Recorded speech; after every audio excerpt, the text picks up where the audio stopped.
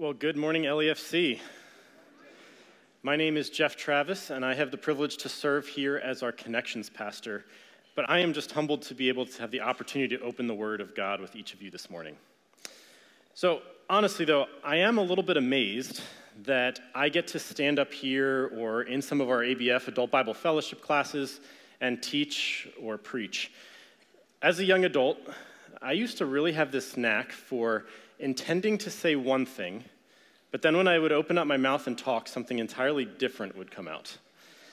For example, a little story for you. When I was 21 years old, I was serving at a pretty large Christian camp in Ohio as a program director, the summer program director.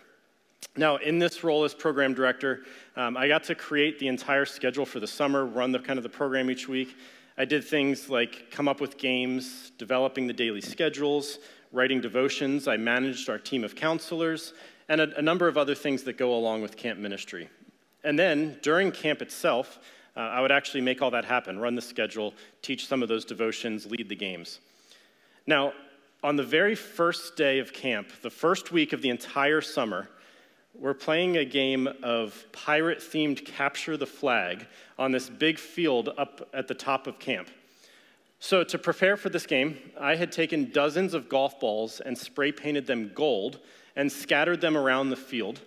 And the campers were going to be instructed then to go collect the treasure without getting captured by the other team.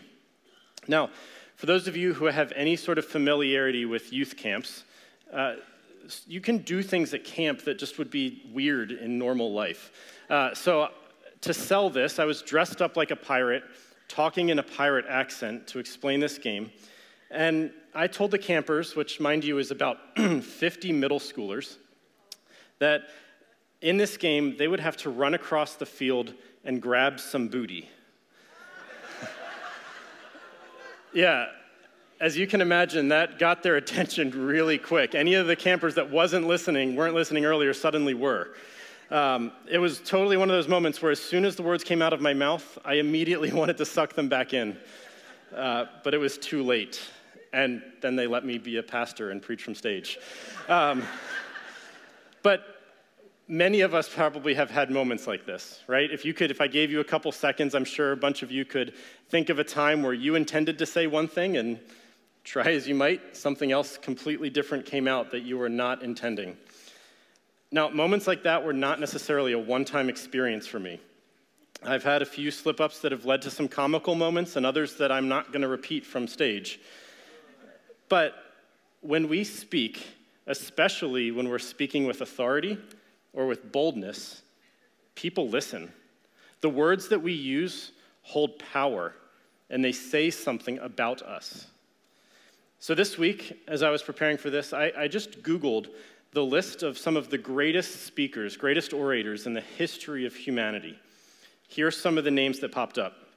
Martin Luther King Jr., Winston Churchill, Nelson Mandela, Frederick Douglass, Oprah, Patrick Henry, John Maxwell, G.K. Chesterton, Gandhi, Mr. Rogers, John F. Kennedy, Margaret Thatcher, Hitler, Julius Caesar.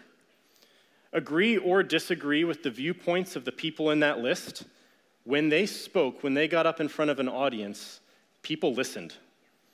And what they spoke about revealed something about them. And Scripture says a lot about this. We're going to be diving into it today. But we as followers of Jesus Christ must lead the way with the message that we have been given to proclaim, regardless of the size of the platform that you have. So as we are about to open the Word together, would you pray with me this morning? Heavenly Father, thank you that you speak to the things that are real in our lives, that you matter about the ways that we speak, the words that we share. So I pray that as we open Scripture this morning, that we would let your words guide us, that they would be what point us to you. So Father, I pray that we would humble ourselves before you, we would submit to you, and what you have for us this morning. In your name I pray, amen. Well, we'll be continuing our series in the book of James today, so we're going to actually jump into chapter 3. Tony wrapped up chapter 2 last week, so please turn with me to James chapter 3. We'll be in verses 1 to 12. If you need a Bible, please just slip your hand up in the air. We have ushers coming up and down the aisles who would be happy to give you a Bible. Or if you have your phone and are on the YouVersion Bible app, you can find LEFC under the Events tab. So we're in James 3, 1-12. Read it with me. Not many of you should become teachers, my fellow believers, because you know that we who teach will be judged more strictly. We all stumble in many ways. Anyone who is never at fault in what they say is perfect, able to keep their whole body in check. When we put bits into the mouths of horses to make them obey us, we can turn the whole animal. Or take ships as an example. Although they are so large and are driven by strong winds, they are steered by a very small rudder wherever the pilot wants to go. Likewise, the tongue is a small part of the body, but it makes great boasts. Consider what a great forest is set on fire by a small spark. The tongue also is a fire, a world of evil among the parts of the body. It corrupts the whole body, sets the whole course of one's life on fire, and is itself set on fire by hell. All kinds of animals, birds, reptiles, and sea creatures are being tamed and have been tamed by mankind. But no human being can tame the tongue. It is a restless evil, full of deadly poison. With the tongue we praise our Lord and Father, and with it we curse human beings who have been made in God's likeness. Out of the same mouth come praise and cursing. My brothers and sisters, this should not be. Can both fresh water and salt water overflow from the same spring? My brothers and sisters, can a fig tree bear olives or a grapevine bear figs? Neither can a salt spring produce fresh water. Well, right off the bat, that is a harsh warning to teachers and preachers. I just want to get done. I want to be off the stage and not have to be judged anymore, right? But I want to kind of take a poll in here. How many of you in this room teach the Bible in some context, whether that's in one of our adult Bible fellowship settings, up here on the stage, in a school setting, to children, to youth, or to other adults? If that's true of you, that you teach the Bible in some context, could you just raise your hand? Yeah, that's a good number of people around this room. And those of you with your hands up, be careful. We will be judged more strictly. And why? Well, God's word and his truths are important. If we mess that up, there's a lot on the line. We even see this in here, verse 2. It continues that we all stumble. Nobody is perfect. Even those of us who are teachers are going to fail. That's why here at LEFC, when we preach and teach, we stick so closely to the Word of God. It never fails. I will fail. Pastor Tony will fail. Tom will fail. Anybody that's up here, we will fail at some point in our lives, and repeatedly. The Word of God does not. That, though, does not free us from having to be careful and held to high accountability when we teach. But we do know that we have the unchanging truth that guides us in what we say so that we will not lead people astray. Now, if you teach, keep this in mind. You have authority over the people that you are teaching. You are responsible to shepherd their souls. It's not just your words that matter, it is your whole life. But you have to watch your words, because if you don't, they will lead your people astray. So let's step back. Let's look at the context of this passage on the tongue, because I know I really narrowed in on teachers there, so I want to open it up to all of us. This passage on the tongue comes immediately out of where Pastor Tony was at the end of chapter 2 last week on faith and deeds. Now, when James wrote this book, he did not write in the break for chapter 3. Now, there may have been a line break, but there was no big 3 in his manuscript. There weren't verses. So he wasn't just ending a thought and then throwing this piece on the tongue into his book to float aimlessly amongst other little nuggets of wisdom. It ties in. So as we heard last week, if our deeds are evidence of our faith, and our hearts having been transformed by the gospel, we can look at this passage about the way that we use our words to illustrate one of the ways that our deeds show faith, maturity, and heart change. It comes down to this: the way that you use your tongue, the words that are going to come out of your mouth, they're evidence of your faith and what is going on in your heart. when we look at this passage, when we really drill down into it, it talks about the tongue over and over and over. But I don't think these verses are all really only about the tongue. They're about our hearts. Our tongues are evidence of what's going on inside of our hearts. Any heart not submitted to Christ can and will lead to a tongue that starts a wildfire. Now, Jesus talks about this many times throughout Scripture. We see him rebuke the Pharisees on over and over, actually, about some of the things that they say and do, but even to his disciples.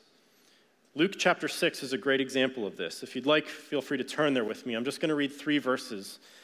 Luke 6, 43 to 45.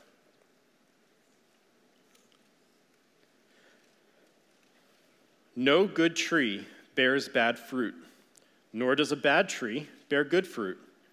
Each tree is recognized by its own fruit. People do not pick figs from thorn bushes or grapes from briars. A good man brings good things out of the good stored up in his heart, and an evil man brings evil things out of the evil stored up in his heart.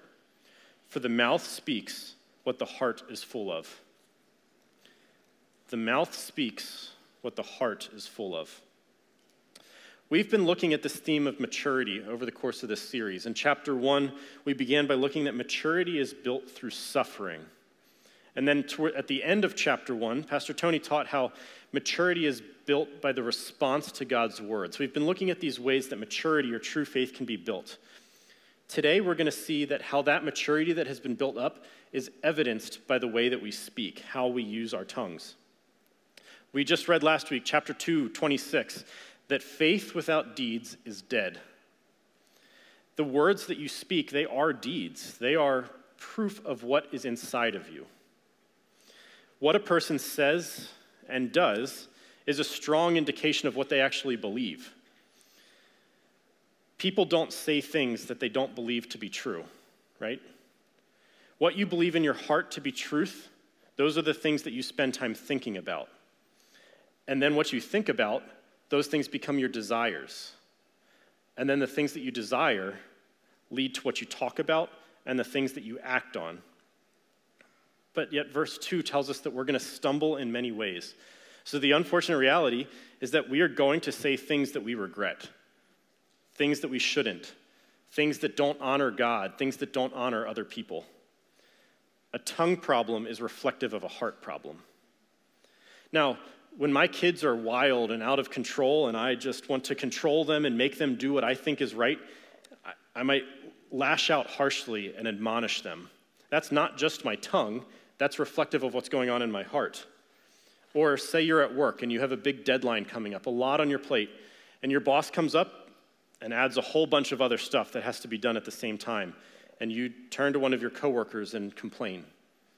What's that saying about your heart in your response?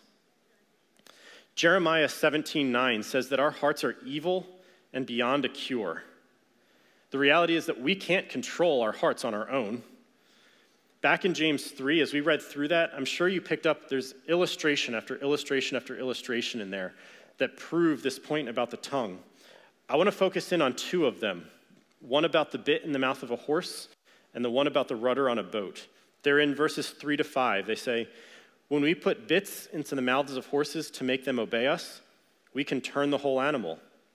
Or take ships as an example. Although they are so large and are driven by strong winds, they're steered by a very small rudder wherever the pilot wants to go. Likewise, the tongue is a small part of the body, but it makes great boasts. Consider what a great forest is set on fire by a small spark. Now, this bit in the mouth of a horse, if you're not familiar with what that is, there's a picture on the screen behind me. The bit is essentially the steering wheel for the horse, right? On its own, the bit doesn't do anything more than just annoy the horse. But if it is effective, it's connected through the reins to the rider. And then that rider can use the bit to pull back and change and make the horse stop or turn and make the horse change direction. The rider controls the movement of the horse effectively when it uses the bit well. Likewise, with the boat, it needs a rudder to change direction. But a rudder does not have a mind of its own. It needs a person or a captain to steer it. Our tongues are the same way. This bit and the rudder, they're powerful tools, and so are our tongues. But just like those tools, our tongues don't function on our own. Your brain is telling your tongue to speak, and what is in your heart is what comes out. So then let's ask the question, what are the things that are in our lives that are steering our hearts? What are your desires? Is it the American dream, always achieving more or making more money? Is it the pursuit of building up a name for yourself? Is it the news channel that you watch? Or maybe always needing to be right? Or perfectionism? Or working hard to achieve all on your own doing? Or just plain old selfishness? What is steering your heart? If we're going to be steered not by those, but instead towards maturity, towards good deeds, we need someone steering our hearts because we're not going to get there on our own. And who is that someone? It's the Holy Spirit. Verse 8 tells us that no human being on their own can control their tongue, can tame their tongue.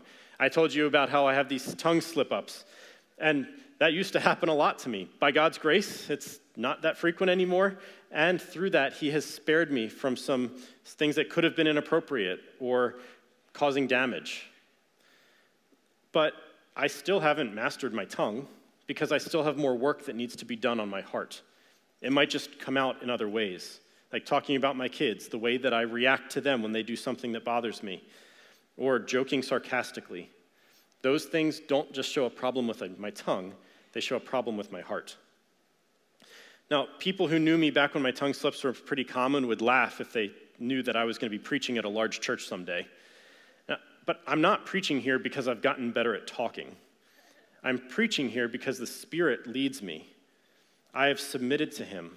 I trust him to reveal truth from his word and give me insights. It's not me or my oration skills, it's the Holy Spirit. Acts chapter 2 is a great real-life example of this. In Acts 2, we see the Holy Spirit descending as tongues of fire on the disciples, and they are standing in front of a large gathering of people from many different nations who speak different languages. And as the Spirit lands and rests on the disciples, they start to proclaim the good news of Christ in every tongue and language so that everybody there can understand. Now, these men weren't very educated. Some of them may have been, most of them probably were not. So it's not like they had multiple languages just at their disposal. This was clearly the Spirit in their life. And we get to have that same Spirit indwell within us if we have surrendered our lives to Christ. To truly be able to submit to the Spirit for help in steering our hearts and our tongues, we have to humbly pursue wisdom. If you sneak ahead into the end of James 3, where Pastor Tony's going to be going next week, it is all about this idea of wisdom. These things are tied together.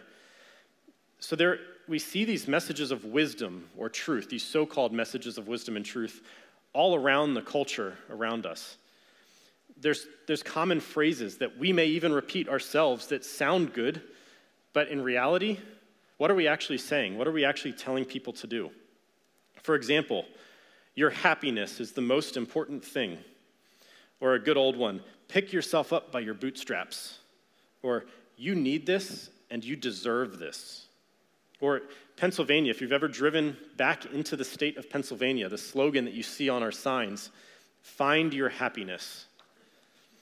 If we allow these earthly wisdom things, the things that might sound good, but if we let that steer us rather than the Holy Spirit, it's not going to take long till our hearts are calloused and untruths start to come out of our mouth. So how does this practically work itself out in our day-to-day life? Why does this even matter? Let's talk about this word oikos. We hear it a lot here. If you're new, it's part of who we are. You'll hear it a lot. It's the 6 to 15 people that God has supernaturally and strategically placed in your sphere of influence. It's the people who you're going to rub shoulders with on a very regular basis. And your job within your oikos is to make disciples. If these people don't know Christ, we have the opportunity to point them towards Christ, to reveal him, and pray that he draws their hearts to his own. If they already know Christ, we get the joy of walking alongside together and pointing each other towards Christ as we journey in our faith. Now, you have influence with the people in your oikos. They listen to what you have to say, and if they didn't, they probably wouldn't be in your oikos. So when you're with them, what are the words that you're using? Do people leave time spent with you built up, encouraged, more deeply in love with God? The way that you talk, more than anything else, will likely make your relationship with Jesus obvious to those around you. Now, talking about wisdom and humility, for us to talk like that is not natural because wisdom and humility are not natural human tendencies. From the moment that we start communicating as babies, we cry for what we want. Even as toddlers, it's all me, me, me, me, me. But we don't just leave that back as children, even as adults. It just presents itself different ways, maybe in the way that we're pursuing our own dreams. Now, as a parent, I have fortunately just stepped out of the baby phase.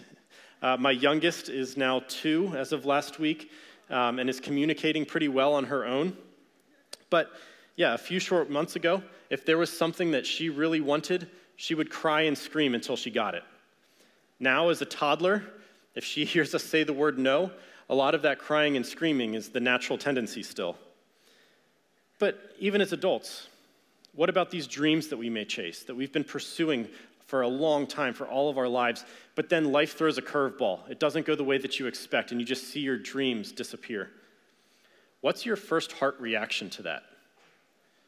What comes out of your mouth in that moment? Your tongue is evidence of your wicked heart, your depravity, and your need for a Savior. However, when we submit to the Holy Spirit, our tongues instead can be evidence of our Savior. When Tony was wrapping up chapter 1, there was a small section in there about the tongue, kind of as a precursor to this.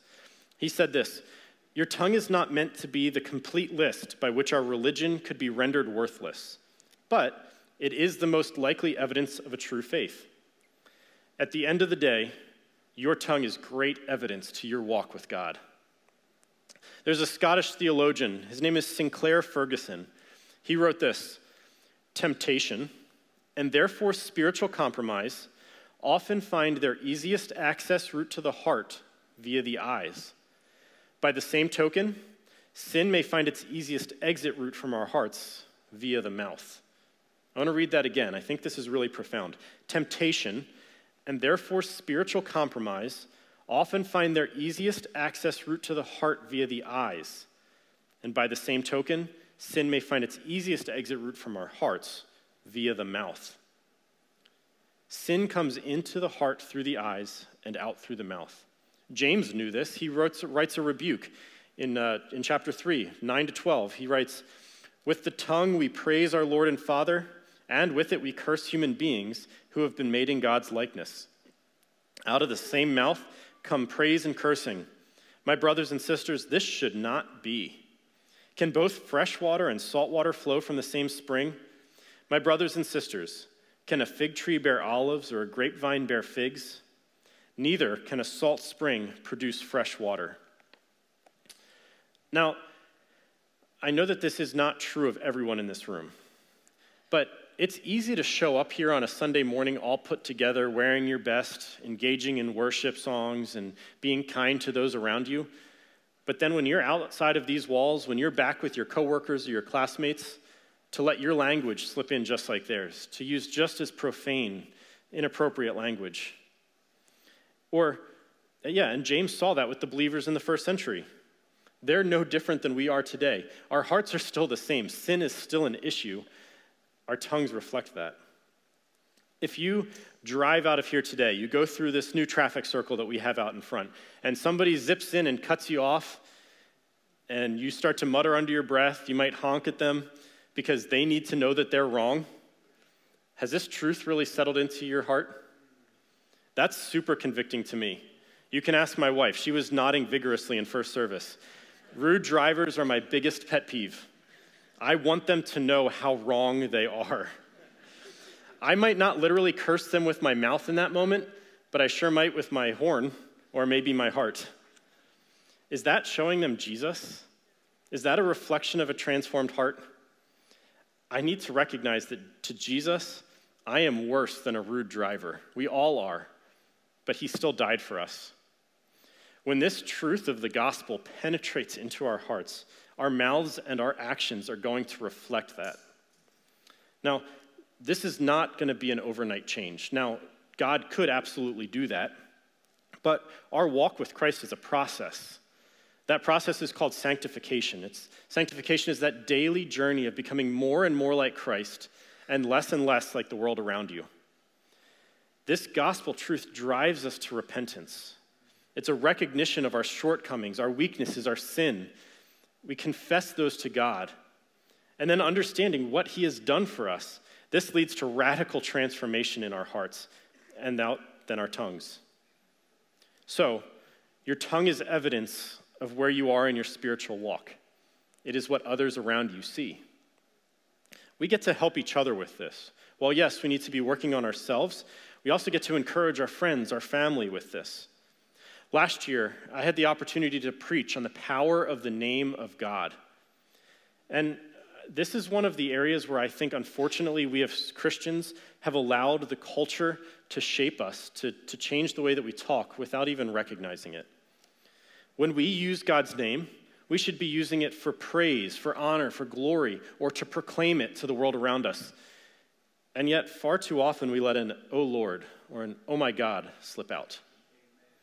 Those might seem innocent enough in the moment, but are they evidence of a heart transformed by the gospel that wants to lift his name high? It's not. So be careful by your tongue, with your tongue. And as evidenced by this passage, what we read, our tongues may be small, but they are mighty. So how do we do this? How do we allow our hearts to be transformed to the extent, to such a degree, that it's going to affect what comes out of our mouths? As we move towards concluding today, I want to spend some time in a different passage of Scripture, in Colossians chapter 3. Would you turn there with me? We're going to read, it's going to be a little bit of a longer section, but it's one of my favorites, Colossians chapter 3, and we're going to read verses 1 through 17.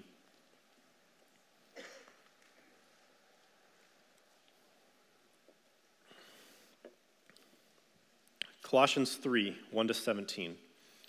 Since then, you have been raised with Christ. Set your hearts on things above, where Christ is, seated at the right hand of God. Set your minds on things above, not on earthly things. For you died, and your life is now hidden with Christ in God.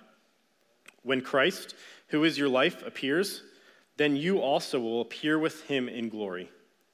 Put to death, therefore, whatever belongs to your earthly nature: sexual immorality, impurity, lust, evil desires, and greed, which is idolatry. Because of these, the wrath of God is coming. You used to walk in these ways, in the life you once lived, but now you must also rid yourselves of all such things as these: anger, rage, malice, slander, and filthy language from your lips. Do not lie to each other, since you have taken off your old self with its practices and have put on the new self, which is being renewed in knowledge in the image of its creator. Here there is no Gentile or Jew, circumcised or uncircumcised, barbarian, Scythian, slave or free, but Christ is all and is in all. Therefore, as God's chosen people, holy and dearly loved, clothe yourselves with compassion, kindness, humility, gentleness, and patience. Bear with each other and forgive one another if any of you has a grievance against someone. Forgive as the Lord forgave you. And over all these virtues, put on love, which binds them all together in perfect unity. Let the peace of Christ rule in your hearts, since as members of one body you are called to peace. And be thankful. Let the message of Christ dwell among you richly as you teach and admonish one another with all wisdom through psalms, hymns, and songs from the Spirit, singing to God with gratitude in your hearts. And whatever you do, whether in word or deed, do it all in the name of the Lord Jesus, giving thanks to God the Father through him.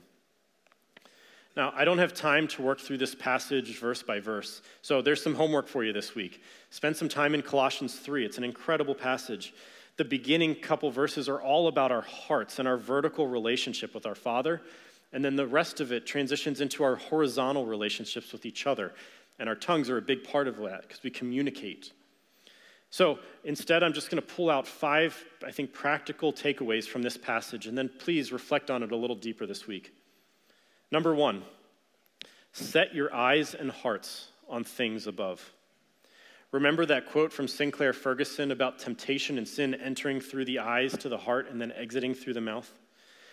Colossians 3 has 2 separate lists of sins to avoid, very specifically.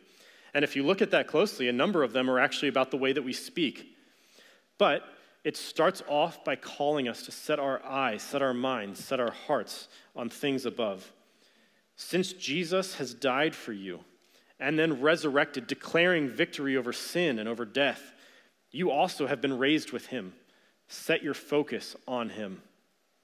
So as you meditate on Colossians 3 this week, humbly ask God to continue transforming your life. Let it affect the way that you interact with those in your circle of influence, those who listen to you. A few weeks ago, when Tom was preaching on favoritism, he said this: as we go through the rest of this book of James, which has a lot of commands, which we see today, our focus must stay on the object of our faith, our Lord Jesus Christ. And if we do that, we will see that he is not compatible with sinful behaviors like favoritism. We could take that word favoritism out and instead say we'll see that he is not compatible with sinful behaviors like an uncontrolled tongue. But we have to remember through all of that to keep our eyes focused on Christ. Number 2, be aware of what you are filling yourself with or what you're listening to. What is that stuff calling you towards? The things that we fill our hearts with the things we fill our minds with affect our hearts. Are you discerning in who you listen to teach Scripture? Not everyone who gets up in front of an audience with a Bible has good intentions. There's plenty of resources, sermons, videos, podcasts out there that people open Scripture, but really what they're doing is giving out their own opinion that is wrong, but using Scripture to try to validate it out of context. Or do you read or listen to filth? You might not think that this makes a difference, but over time, that's going to harden you to evil. It builds up walls in your heart, and it doesn't take long for that filth to slip out of your mouth. But on the flip side, the things that you listen to, the things you read or watch, if they're uplifting, if they're pushing you towards Christ, it's going to break down those walls in your heart. You'll find yourself talking about and singing those truths. The whole second half of this passage in Colossians 3, verses 12 to 17, there's a list in there of things for us to put on, things to be filled with. Those are the things that let our hearts gaze upon Christ. Number 3, saturate yourself in Scripture. There is not anything that can replace time in the Word and with our Father. When we're filling our time with Scripture, those verses are naturally going to be on our minds and in our hearts. There's many ways to do this. Whatever your practice, whether it's meditation or memorization or many more, whatever the discipline is that you use to spend quality time in the Word, the more you allow it to do that, the more it saturates you, the more your heart and your eyes will be set on him. Psalm 119:11. If you were raised in the church, it's probably a verse that you memorized at some point as a kid. I have hidden your word in my heart so I might not sin against God. Letting God's word penetrate our hearts changes our actions. It beats back temptation and it draws us closer to him. Number 4, speak aloud praise to God. Colossians 3:16, which we read, says, "Let the message of Christ dwell among you richly as you teach and admonish one another with all wisdom through psalms, hymns, and songs from the Spirit, singing to God with gratitude in your hearts." When your heart is full of Scripture, it's going to come out of your mouth in praise. That is setting your eyes, setting your heart on things above. And we get to do this in community with other believers. It builds up that love and unity that is found within the body of Christ. We've done that together this morning. Pray through passages of Scripture. I love to do this with the Psalms. Read them aloud as a prayer back to God. And finally, number 5, be quick to listen, slow to speak, and slow to get angry. Does that sound familiar? Back from James 1? I guarantee you that when I was younger, if I took a little bit longer to think about what I was about to say, I probably could have avoided some of those slip-ups. But why are we always so quick to try to get a word in? or probably more so even the last word. Listen first, and then speak out of an overflow of a heart that has been transformed by Christ. When we do this, the list that I read in Colossians 3, 12, and 13, those are the things that are going to come out. Compassion, kindness, humility, gentleness, patience, forgiveness, love, and unity. These practices, these 5 things, it's not a comprehensive list, but they will help along the journey of transformation of your heart. And transformation of your heart leads to a transformation of your tongue. And a transformation of your tongue is going to be noticed by those around you, and who knows what kind of doors that may open for you to boldly proclaim Jesus within your oikos. So as I close, I want to read this last verse again in Colossians 3:17. And whatever you do, whether in word or deed, do it all in the name of the Lord Jesus, giving thanks to God the Father through him, all to the glory of God.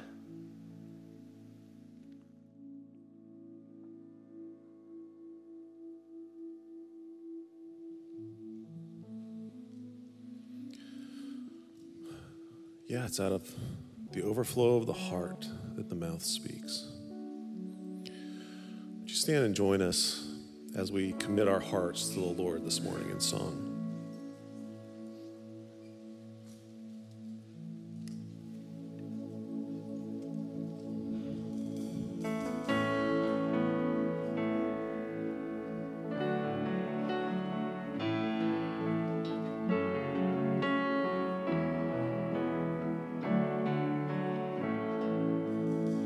The King of my heart be the mountain where I run, the fountain I drink from. Oh, he is my song. Let the King of my heart be the shadow where I hide, the ransom for my life. Oh, he is my song, 'cause you are good. You're good, oh, you are good, you're good, oh, you are good, you're good, oh, you are good, you're good, oh, let the King of my heart be the wind inside my sails, the anchor in the waves. Oh, he is my song. Let the King of my heart be the fire inside my veins, the echo of my days. Oh, he is my song. Let the King of my heart be the wind inside my sails, the anchor in the waves. Oh, he is my song. Let the King of my heart be the fire inside my veins, the echo of my days. Oh, he is my song. 'Cause you are good, you're good. Oh, you are good, you're good. Oh,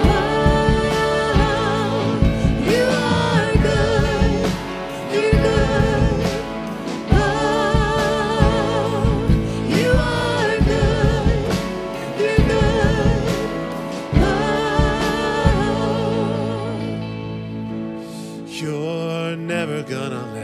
You're never gonna let me down. You're never gonna let me down. No, you're never gonna let me down. You're never gonna let me down. Come on, sing it. You're never gonna let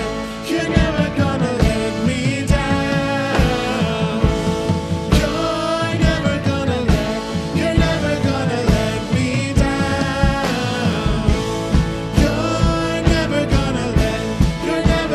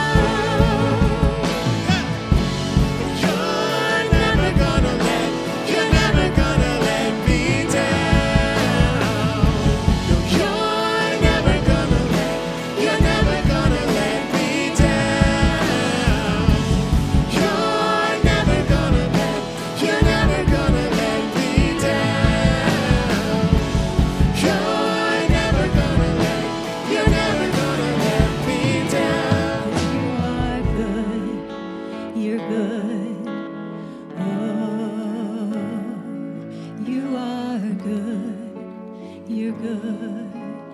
Oh.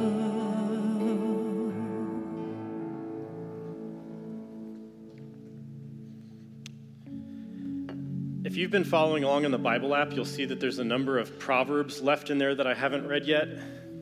And Proverbs is full of wisdom, and a lot of that relates to the way that we speak. They're great studies. But this morning, I was sitting at the breakfast table, and I was going to read those Proverbs to you right now, but as I was sitting at the breakfast table this morning doing my own devotions, I read this passage in Psalms that I just kind of wondered what God put on my heart this morning, and I wasn't quite sure. And then I got here into my office and started preparing to speak and realized, that's why God put those passages in there this morning for me to read. And I want to read that instead. It's Psalm 20, 4 and 5. It says, "May he give you the desire of your heart and make all your plans succeed. May we shout for joy over your victory and lift our banners in the name of our God. May the Lord grant all your requests." Those desires, we talked about them this morning. Those are the things that are born out of what is in our heart that lead us to action or to speaking. So where are our desires? If they're coming out of a heart transformed by Christ, man, they're going to look radically different than the desires of a heart that are reflecting on just earthly desires, the earthly wisdom and so-called wisdom that we talk about. Those desires become what you speak about and how you speak. So the words that you say matter. Submit yourself to the transforming work of Christ and let your faith be evidenced by the words that you speak. As you go this morning, if you would like to pray with somebody or just to talk, ask some questions, there's going to be people in the encounter room in the back corner. I'll be down front. Please don't leave without praying with someone or talking if you feel like you need to. So as you go today, go seeking wisdom and humility. See you next week.